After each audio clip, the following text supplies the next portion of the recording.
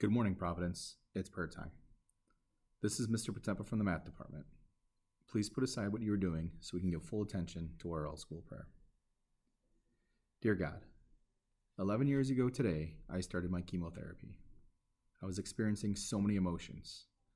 However, on a day where there was so much fear and anxiety, you were there to lift me up. You opened my eyes and gave me a gift that I am forever grateful for. As I sat in my doctor's office, my wife was at her doctor finding out that we were expecting our second child, Molly Mae. In a time that would bring so much pain and suffering, you gave me a light. God, one thing that you taught me that day was that no matter how bad things may seem, you were still there and would give me blessings. This can be related to our current global pandemic as well. There is so much pain and suffering going on worldwide. What can I see as positive? What do I see as blessings?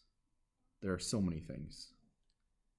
Over the past 8 months, my family has been forced to slow down. No more running to several activities every night.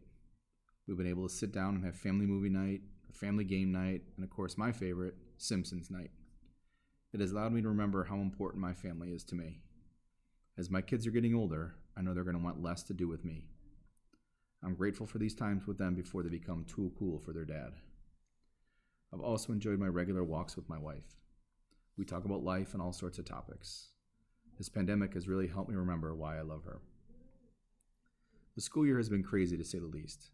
So much stress and anxiety. What have I found positive in all this chaos? It's been nice to have smaller groups in class every day. It has allowed me to get to know my students a little better than I did before. As much as I hate cleaning their desks every period, it allows me to walk amongst my students and hear their conversations. I enjoy making comments on their conversations. It helps me feel connected to them. So I hope I'm not annoying them when I make my comments. I hope they see that as me caring about them and caring about their interests. I really miss seeing my family and friends. This has been very tough for me. What can I see as a positive out of this, though?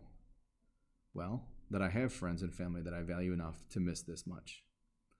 If they were not there in the first place, I would not have anyone to miss. Help me to appreciate them more. I'm able to talk to my dad regularly on the phone.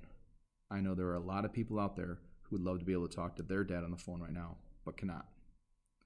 I'm blessed that he's still here with me. I would love to be able to give him a big hug right now, but it's not really safe to do so. Help me to appreciate my phone calls with him and see those times as blessings. Even though I cannot see my friends and family like before, I must see them as blessings from you. So God, I guess what I'm trying to say to you is thank you. In a time where there's so much negative, thank you for all the positives and blessings in our lives. That even though times may be tough, we know that we have you there to lift us up and get us through it. Love, me. Now will you please stand and join me in reciting the act of consecration to the Sacred Heart of Jesus. Eternal and ever-loving Father, I offer you everything I do this day. My work, my prayers, my play, all my thoughts.